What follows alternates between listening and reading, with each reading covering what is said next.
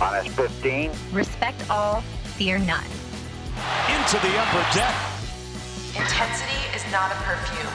Oh my goodness. 5, 4, 3, 2,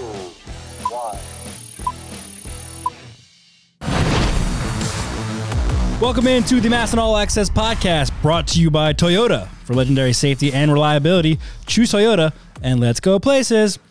Welcome into the Masson Web Studio. Bobby Blanco and Amy Jennings here for our latest edition of the Masson All Access podcast. Be sure to tune in every single week, Wednesday afternoon, 1 o'clock on the Masson Nationals Facebook page, YouTube channel, and of course, after the fact on Apple Podcasts, Spotify, Google Podcasts, Stitcher, SoundCloud, wherever you subscribe to your podcast, you should be able to find the Masson All Access podcast. Amy, do you think the people at Toyota will appreciate that I did their jingle? Yeah, that was pretty good. Do they still do that jingle? I didn't see it come. I've never, to be honest, I've never heard that. Really? That's why it threw me off a little bit. But now that I know, yeah, it probably sounded just any like Toyota it, commercial at Bobby. the end, you hear like the do. That's a let's go places. Oh. Yeah. Maybe we'll hear someone from. Well, Paul and Brendan, you better step up your game and do that next time. Or on the we're going to Orioles hear someone from podcast. Toyota of DC being like, just do the read and just do compute. it normal. Yeah. Thanks. Well, welcome into the show. Amy, how was your week?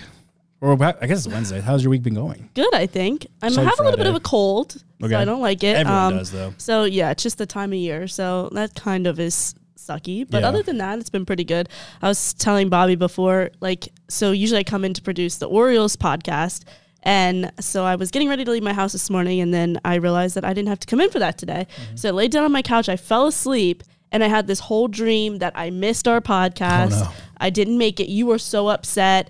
There were all these people were so mad at me. It was kind of bizarre. So I woke up in a panic, and then I had only been asleep for 15 minutes. So That's like the dream, like when you were in school and you were like, that was due today. Yeah. And you're like, wait, I'm now 30. I'm not in school. I don't have anything due today. So it's like, I get the feeling. And Amy, it would take a lot more than that for me to be upset at you. Well, thanks, it happens. Bobby. It happens to the best of us. It does. We would just have to push the podcast back a couple minutes. That's fine. It's no big deal. we'd survive. So We'd don't make it through. ever stress about that too much. I'm also struggling today. As you can see, if you're watching on Facebook or on YouTube, you can tell I'm using an iPad today.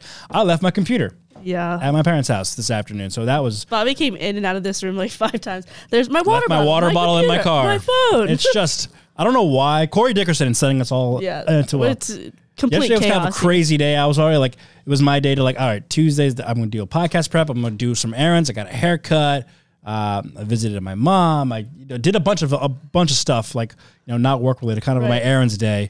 And then, of course, Corey Dickerson was announced, and then we had a Zoom that I had to take from my phone in my car. It's just kind of so I guess I'm still frazzled from yesterday afternoon leading into this morning. All this news, we do not know how to act. Don't know how to act. But the Nationals before we get to Corey Dickerson, obviously we're going to talk a lot about that today, and the other moves of the Nationals. They actually made a handful of moves on Tuesday, so we're going to talk a lot about that. But I do want to touch on, I guess, the official conclusion of the Carlos Correa saga, however you want to pronounce it. Saga. He re-signs with the Twins. Sega's the old game console. I don't know why I messed up. But he re-signs with the Twins. It was almost a month ago that we were talking about how he completely, shelled the Giants, gave them the cold shoulder, and went to the Mets, signing a similar deal with the Mets. And we were kind of panicking. Oh my gosh! Now the Mets have Correa playing third base, Lindor at shortstop, still Pete Alonso. I mean, they're going to be one of the best lineups in baseball. Everyone's saying, all right, this can go through. Holidays pass, week goes past, and still nothing official. And then it's all coming back that the same thing. The Mets are having the same issue that the Giants had with Correa and his medicals and his physical. And then it comes down yesterday that he is in an agreement, and now it sounds like officially this morning, Wednesday morning, it is official. He is returning to the Twins on a wild deal. I don't have the details in front of me, but I believe it's something like 6 years, $200 million, with the potential to add 4 more to the end. 4 more, yep. And go up to $280 million or something like that. Yeah, and I kind of had a feeling as soon as the Mets seemed like they were on the outs and the Twins were back in the conversation, I was like, oh, well, you know what? That kind of makes the most sense now. But, I mean, I feel like it was just...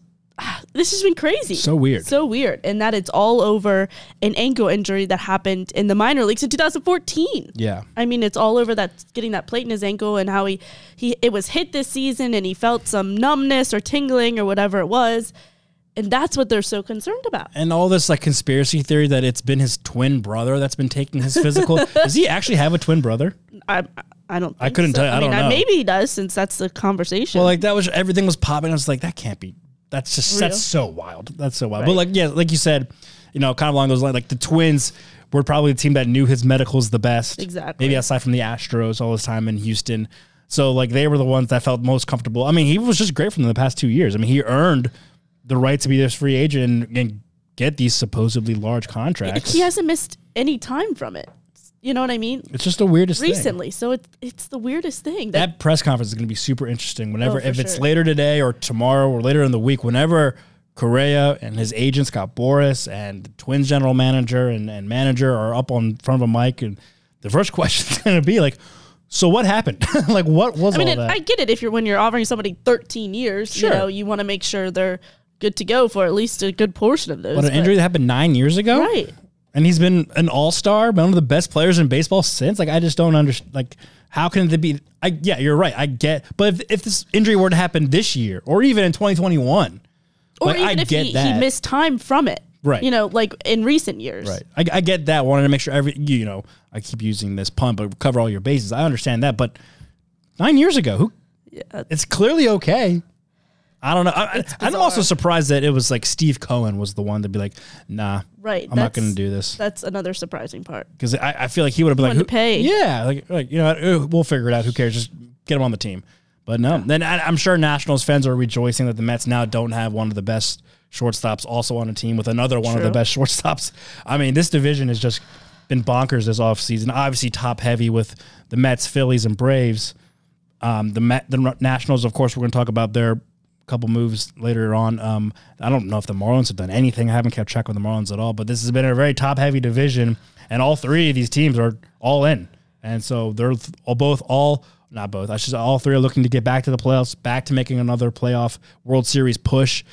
I do want to kind of, as we get closer to spring training, break down every team in the division and do a full division preview, because this has been a fascinating offseason for many reasons, but a lot because of the NL East. Yeah, and you'd much rather see Carlos Correa in Minnesota. Oh, yeah, 100%. than you would in New York. Yeah, I'm sure Twins fans are rejoicing. Even though the schedule's a little bit different this year, still, Right. you would have to see him a lot, and nobody wants that. Yeah, you see him once a season, maybe twice a series for Right. per season. So, and as opposed to being in the division and helping the Mets win possibly another division, even though they ended up losing the division last year. So that was kind of crazy. I do want to mention another housekeeping note that the Nationals did announce an exhibition game against the other team in New York, the New York Yankees. That will be on March 28th, Tuesday, 12:05 p.m. at Nationals Park. Tickets are on sale now, so you can go buy tickets. This is something the Nationals typically do. I don't think they did it during 2020, obviously not 2020, or 2021 or last year because of COVID reasons, but it looks like they're back this year having an exhibition that's open to fans before they open the season 2 days later at Nationals Park against the Braves. I believe the Yankees are opening up in Baltimore, so that's why they'll be near. They're going to make a quick stop in D.C. before busting up to Baltimore for their opening day. Well, if you wanted to see one of the other big name free agents that was on the market this year, and Aaron Judge, that's a perfect opportunity to go see it. It is a Tuesday at noon. But Tuesday still. at noon. And it always, I remember because for the longest time I would be there for social reasons or covering for Mark Zuckerman because, he'd be on his way back from the end of spring training. It always rains on that day. No matter, it's always cold and rainy. It'll be cold. Which is preferable to opening day. But it's always raining and cold for that exhibition. I'm already counting on it being raining and cold that day. That'll be the last chance to check out the Nationals before opening day, which would be pretty exciting. And I do like that they do that. It's cool. It's a cool, like little to wrap up the tickets are probably very cheap. I think in the past they might have done like free like hot dogs and water. You could buy other concessions, but like the basic packet were like pretty much free.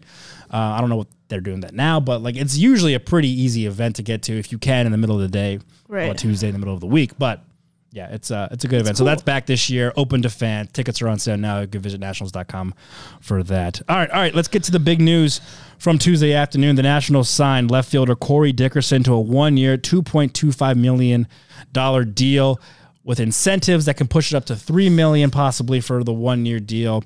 Dickerson's already in his 30s. I'm sure Nationals fans remember him from his time with the Marlins, the Phillies. He recently played with the Cardinals this past season. He's been kind of all over the place and over his career, a long, pretty solid career as well.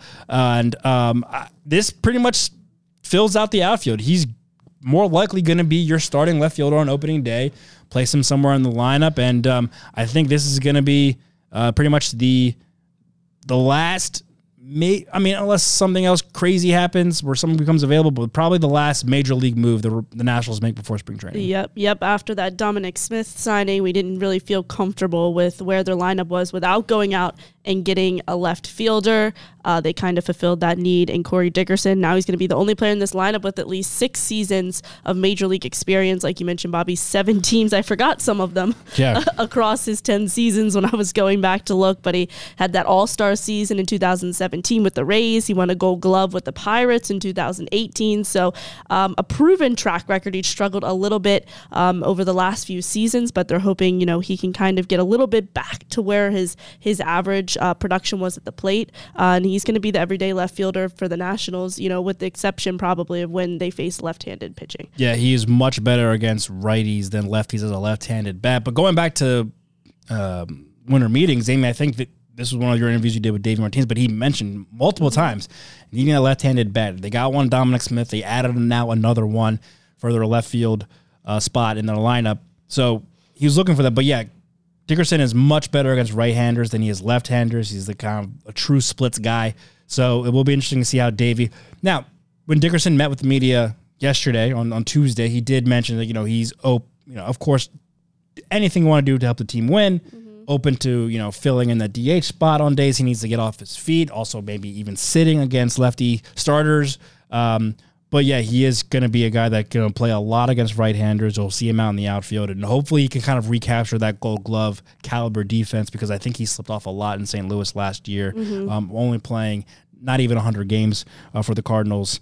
And he's developed himself now into a contact hitter. And it was interesting that he talked about, this was a connection that I don't think I didn't make, but going back to 2013, he made his Major League debut at Nationals Park as a member of the Rockies. He hit 2 doubles in that game, and he is crushed at Nationals Park over his career. 19 games, of course, spending time within the division. He has a 359 average and a 1079 OPS with, I believe, 6 home runs, which is one of his most in a single park that wasn't his home park. A team, not counting Tropicana Field, PNC Park, Busch Stadium, all the stadiums that he called home, not counting those. I think Nats Park is one of the parks that he's hit the most home runs in. And that must be, I really haven't heard a whole lot of players comment on the ballpark itself. And he was like, I love the atmosphere there, the fact that it's a modern ballpark. He kind of said all of that in that press conference. I'm sure some of that's because he's had some success there.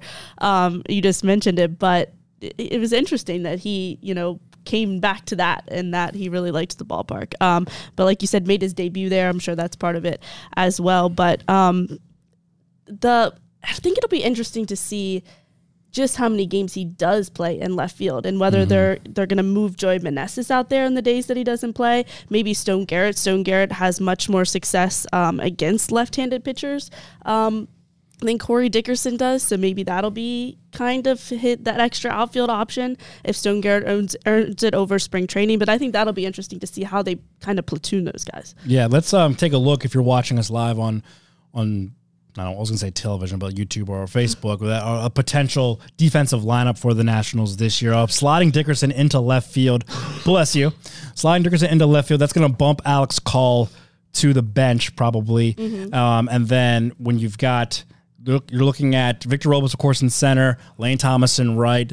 The infield is now set with Dominic Smith being official at first base, Luis Garcia at second, C.J. Abrams at short, Jeimer Candelario at third. We're saying Keibert Ruiz, of course, is going to be your starting catcher. Joey Meneses as your DH. And just for these exercise purposes, we've got Josiah Gray as your starting pitcher. And then you look at your bench, Carter Kieboom coming back from injury. Tommy John, we talked a lot about him this offseason. Utility man Ildemaro Vargas can kind of play all over the field. Second, maybe short on emergency. Third, maybe a corner outfield spot in an emergency. And then Alex Call is going to be your true backup first baseman, more likely than not, over Stone Garrett.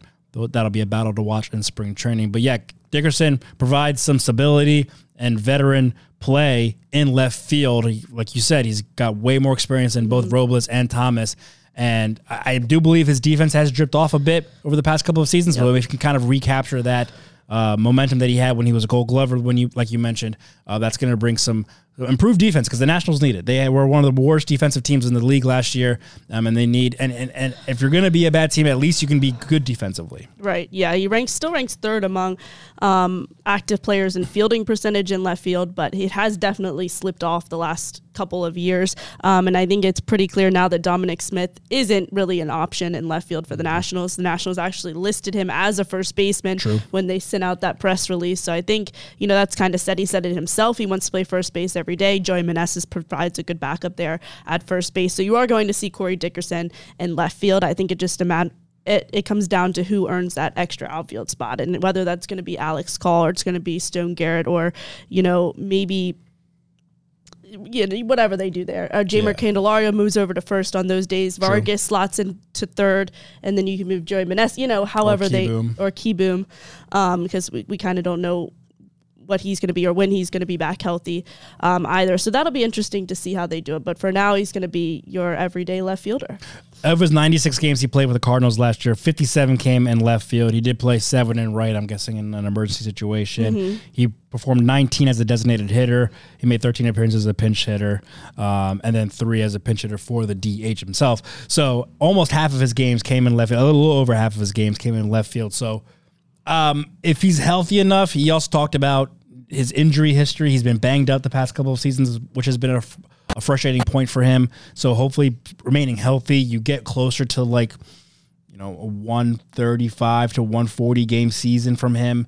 And you would expect more than a little over, maybe a 60-40 percentage wise cut, him playing in left field and then over DH. Depending, of course, injuries happen, but depending on everything else. Only 28 of his plate appearances with the Cardinals came against left-handed pitchers. Wow. So that's, And he only got 2 hits, I think, right? Right, 2, yeah.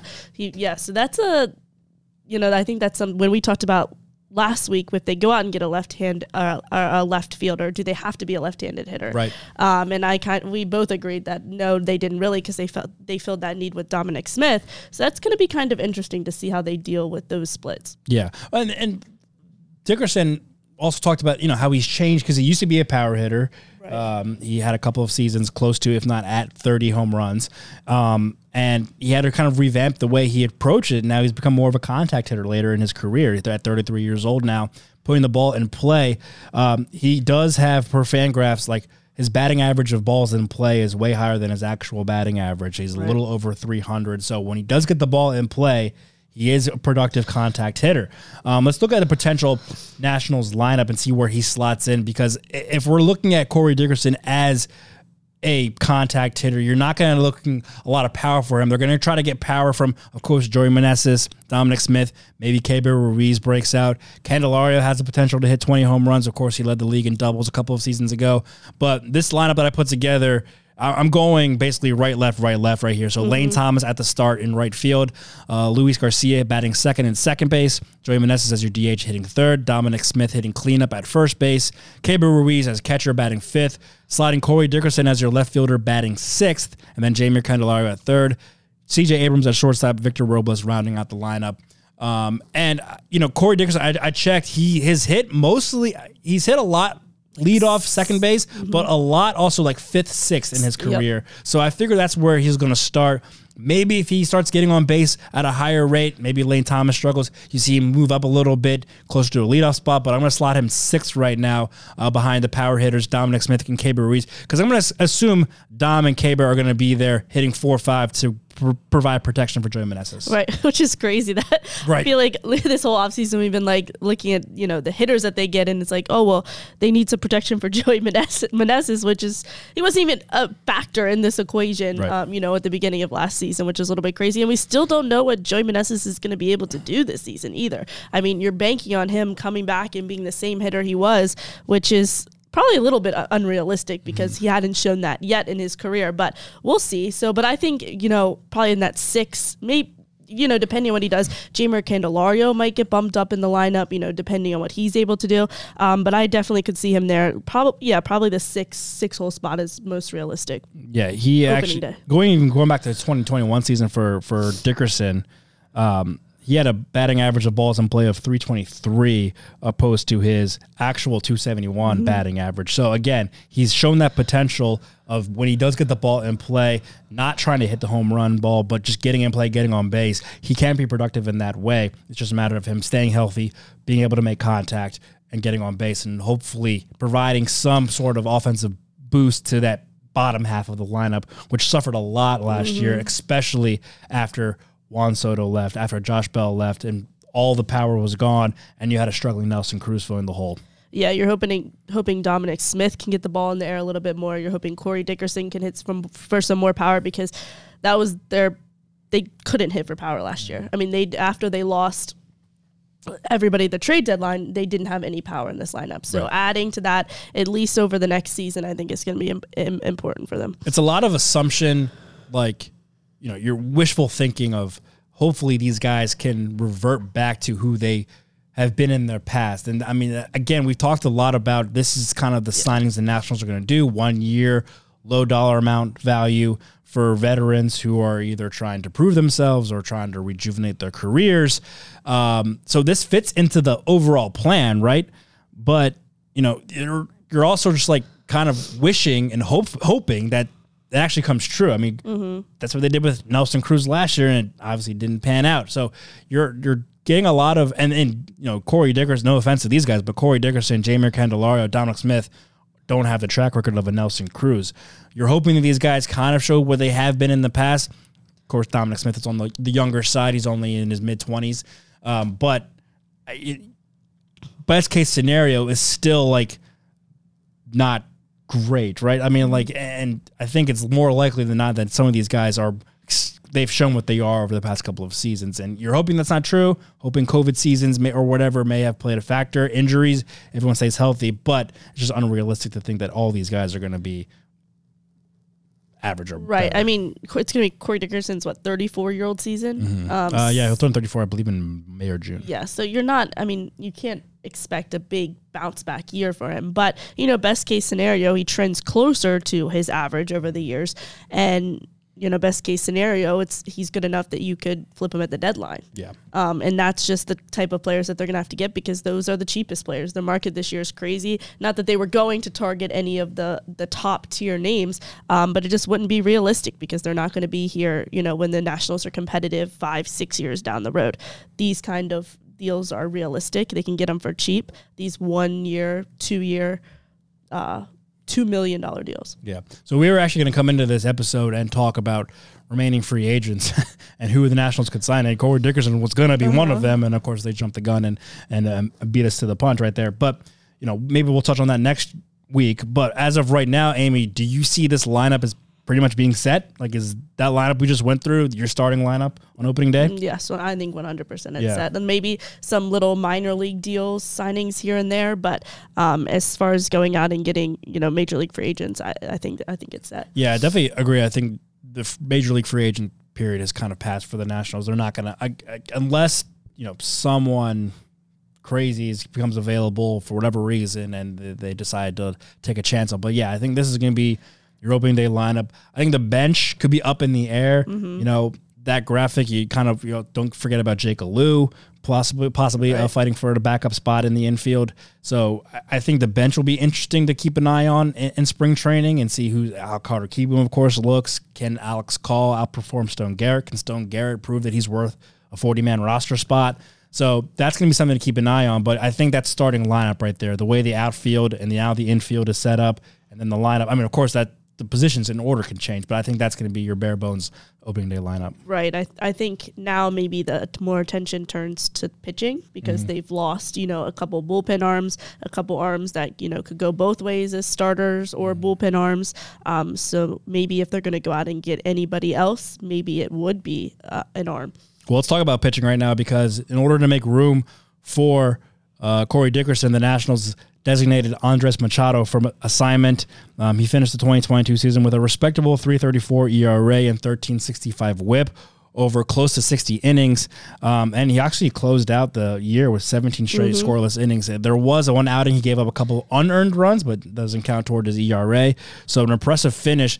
But it was kind of surprising that Machado was the one that was on the out when they signed Dickerson because of how he finished the season strong. You and I both thought that this bullpen, after bringing back Erasmo Ramirez, was going to be the one, the strong part of this, and you didn't really need to touch it. Now you're out Machado.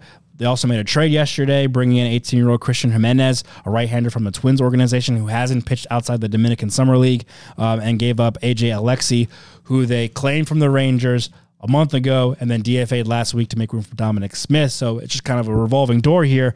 But essentially, they lost 2 major league roster pitchers for Corey Dickerson. Now, do the Nationals have a need to add another pitcher, do you think? Right, exactly. I mean, really, Andres Machado was one of your top bullpen arms aside from Erasmo Ramirez. I mean, you mentioned those 17 consecutive scoreless outings to finish the year. He was a guy who could be a long arm out of the bullpen. He could really start if you needed to him. He came up as a starter.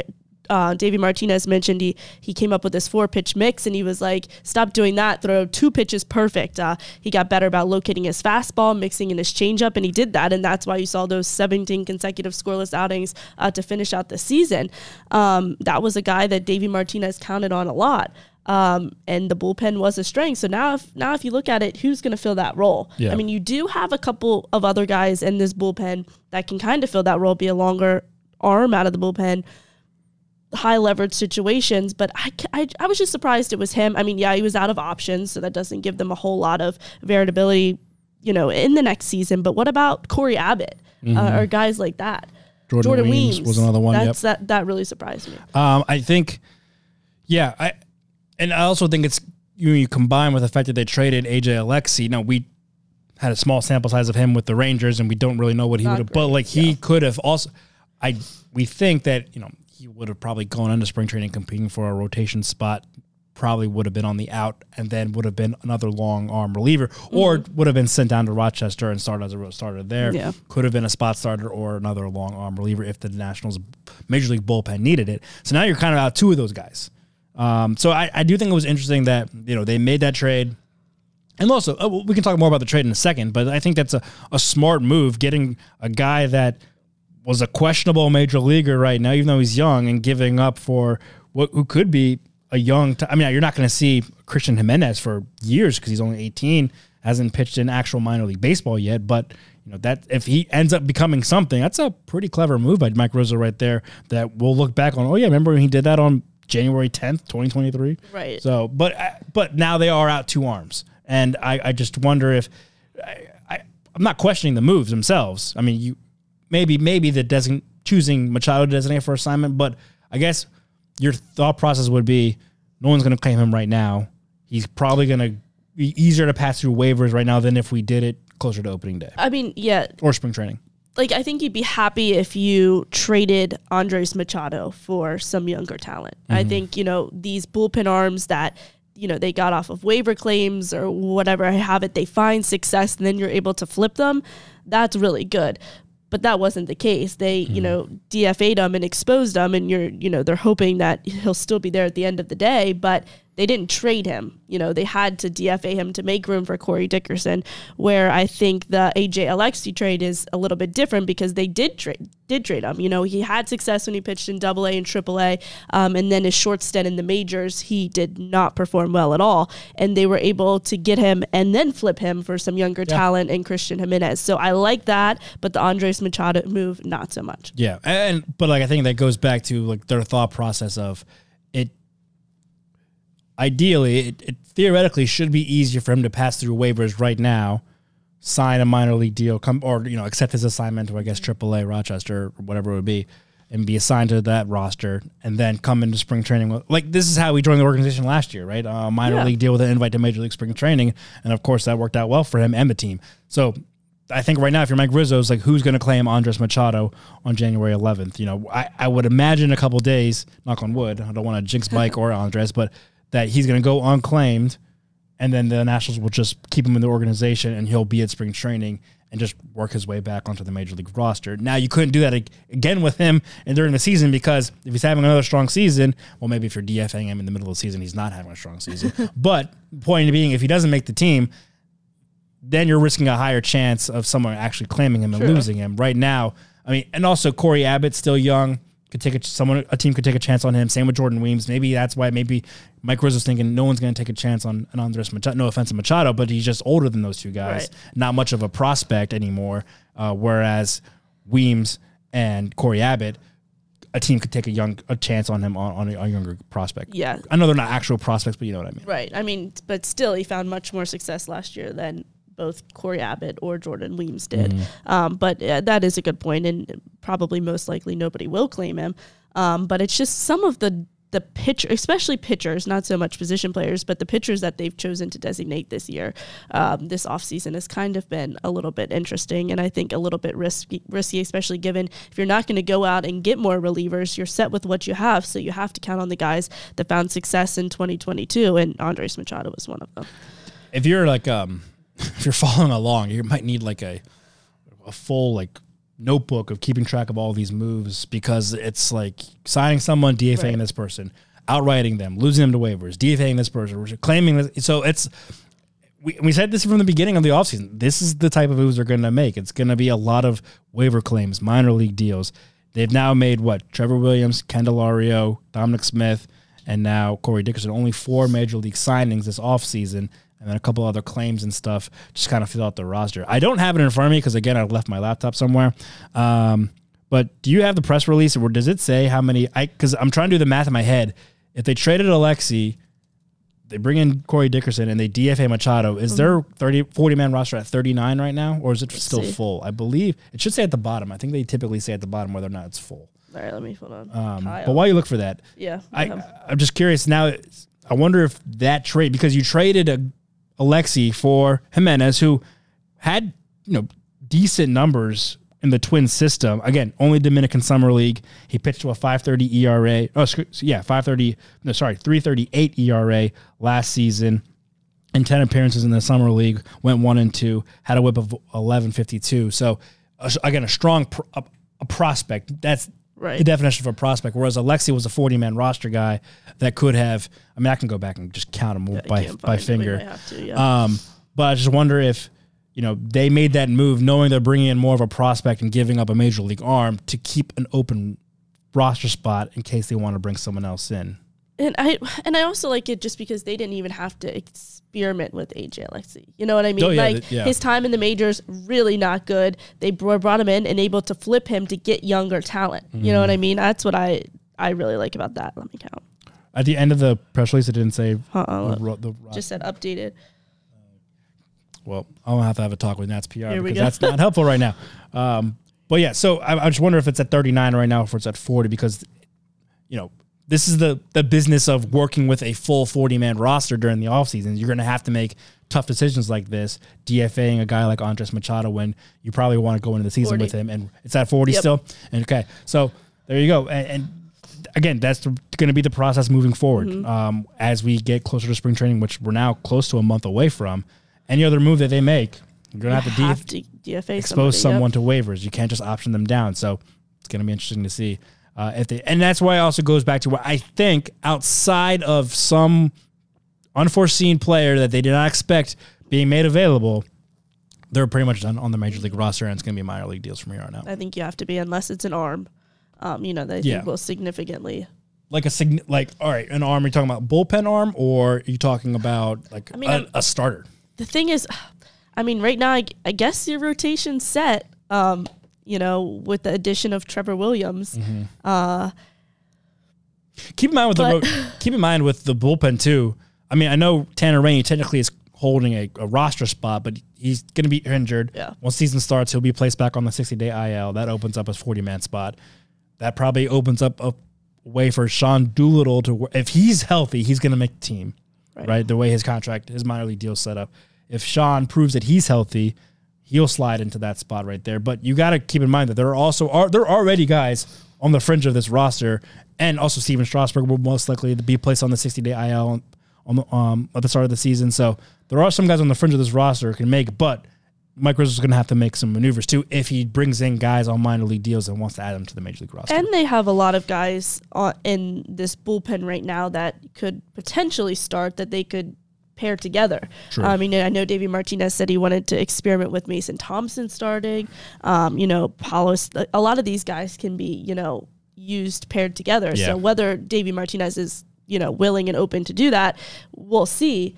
But, that could be another option for the Nationals. Yeah, your rotation is going to be Gore, Cavalli, Gray, Corbin, Williams. Yep.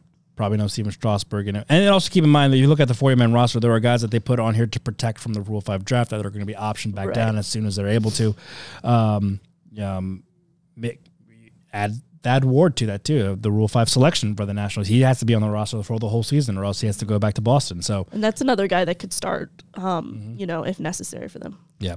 So it'll definitely be interesting to see how this roster shakes out. Again, we think that this is going to be pretty much what the major league roster is going to look like. The starting lineup is going to look like. Yes, there's going to be position battles in spring training, but I think this is what you're going to be basically working with when the Nationals report to West Palm in about a month.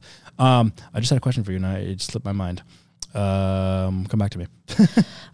International signing period opens Sunday. That'll Sunday. Be exciting to see. That's one area of that the Nationals have had a lot of success in. So we'll see if they can kind of continue that trend. Do they still get Ilian? Yeah. Ilian Soto, Juan's little brother. I hope. I think so. I haven't heard anything to the contrary. No. I feel like if he had flipped, we would have heard by now. Yeah, I think you would have heard, and that'll be exciting to see. Yeah, that's a name people recognize. Of course, Christian Vaquero from last year was one of the top prospects. It'd be interesting to see how he followed his minor league debut this year. I think he spent all of 2022 in the Dominican with the Nationals Academy. So him coming up, playing at probably Fredericksburg, or I guess maybe starting in the Gulf Coast League, right, Complex League, whatever it's called now. Then going up to Fredericksburg will be interesting to follow. He was a top prospect in last year's international signing period. Non-tender deadline is also on Friday. Arbitration. Yes. Arbitration. Non-tender already passed. Arbitration. Talking about guys like Carl Edwards Jr., Kyle Finnegan, Tanner Rainey already agreed. Ildemaro Vargas already agreed. I think Lane Thomas and Victor Robles are also a part of this group. So no one's getting cut. No one's leaving the team. Right. It's just determining what salaries. The numbers are, yeah. If they agree, salary's done. If they don't, they have to go to an arbitration hearing, and I believe in a month or two. I think it's sometime during spring training. The Nationals are typically pretty good at getting those done. Yeah, that doesn't happen often. Yeah. I can't remember the last time they went to an arbitration hearing. So expect announcement from that on sometime Friday. International signing period on Sunday. There was another question I had, and I can't think of what it was, and it was really bothering me. But for you, Amy, I was trying to do that trick, like if you just start talking, it'll come to you, and it didn't. I just feel like Michael Scott up here, just like, and I had a thought, and I put it in my shoe, and then I forgot until now. I think that's it. I think we can wrap it up there. I think that's so before we're struggling today. What a Wednesday, Jeez. Huh? Man, what a week, huh? what a life, huh? Yeah. Thanks for tuning in. We'll get out of here before we say anything else that's kind of ridiculous. Big shout out to Brendan Mortensen for producing today's show behind the scenes. Of course, you can follow Amy on Twitter at Amy Jennings News. I'm at Bobby_Blanco at Mass and Nationals across the board. Stay up to date with all the latest Nationals news this off season. Be sure to check out the Hot Stove Show Friday night, 9:30 on Masson.